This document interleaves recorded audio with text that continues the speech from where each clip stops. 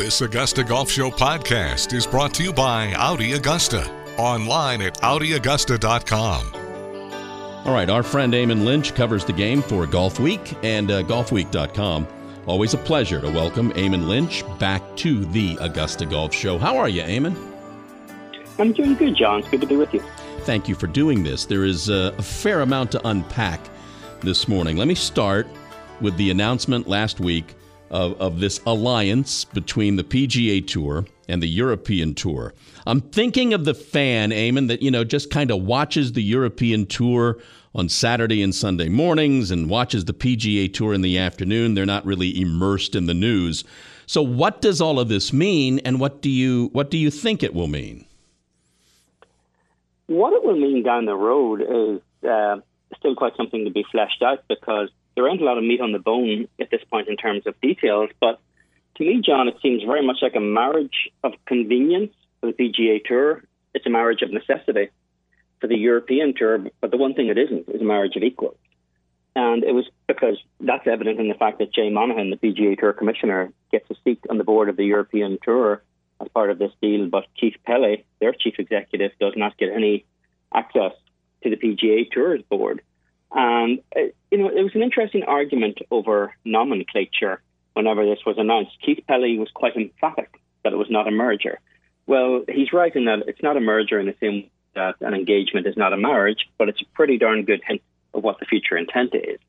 Obviously, I think they rushed the acknowledgement out, or the statement out, a little earlier than they had perhaps planned to. I was writing a story for Golf Week, and I had asked the European Tour to confirm some details of it on Thursday night, on Thanksgiving night, and I was told they would have no comment, and then the statement came out a few hours later, early on Friday morning. But to me, it's a good thing. Ultimately, I talked at length yesterday about it with Rory McIlroy during an interview, and he was also of the same mind that it's a kind of a huge step forward for golf in terms of everyone pulling in the same direction. What that looks like in reality, I think we're probably still some weeks and months away from finding that out. Well, everyone's going to speculate that we're heading down the road for a singular world tour. 10 years? I mean, do you see this being the end game of all of this? I do. I think we're moving closer to, I guess tennis has the model of the ATP World Tour, where it's one umbrella and multiple tournaments being played around the world on different tiers every week. But I think we're a very long way away from that. What I would see shorter term is a kind of a marrying of schedules. And I don't think we'll see anything until at least 2022, because obviously we're already into the 21 season, technically, at this point.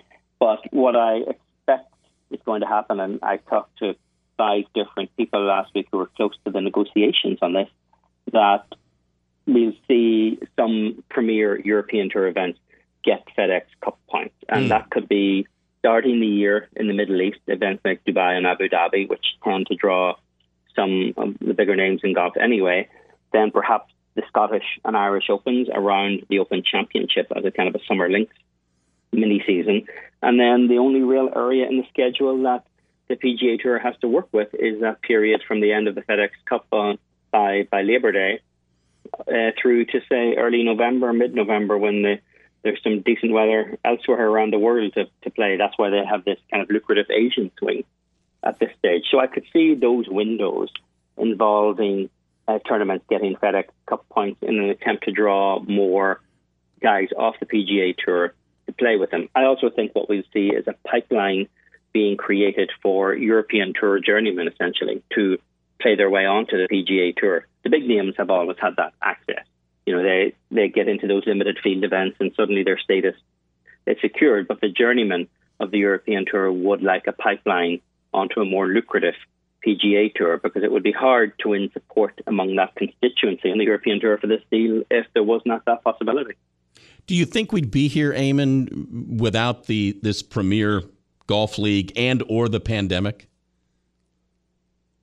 I think eventually we would have, because no matter what Keith Pelley says, the European Tour has been running on fumes financially. That's been true for a long time. And Keith made a rather bizarre statement last week in the aftermath of this announcement, where he said the balance sheet of the European Tour was perhaps as robust as it's ever been.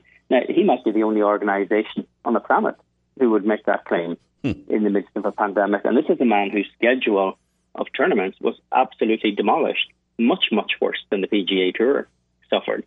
So I think there was always likely to be some kind of merger. I don't necessarily use the word takeover, but an unequal merger down the road at some point. But I think it was certainly hastened by the combination of the pandemic and then this Premier Golf League being fronted by the Rain Group, private equity firm out of New York, because that is an existential threat to the PGA Tour if there's a prospect of the biggest name players being drawn away to compete in these events around the world. But as it is now, the PGA Tour has kind of headed off that threat for now. We've had, if you remember back to the Players' Championship, John, in the space of a few days, Rory McIlroy, Jon Rahm and Brooks Koepka, who were at the time the number 1, 2 and 3 ranked players in the world, all said they weren't interested in PGA.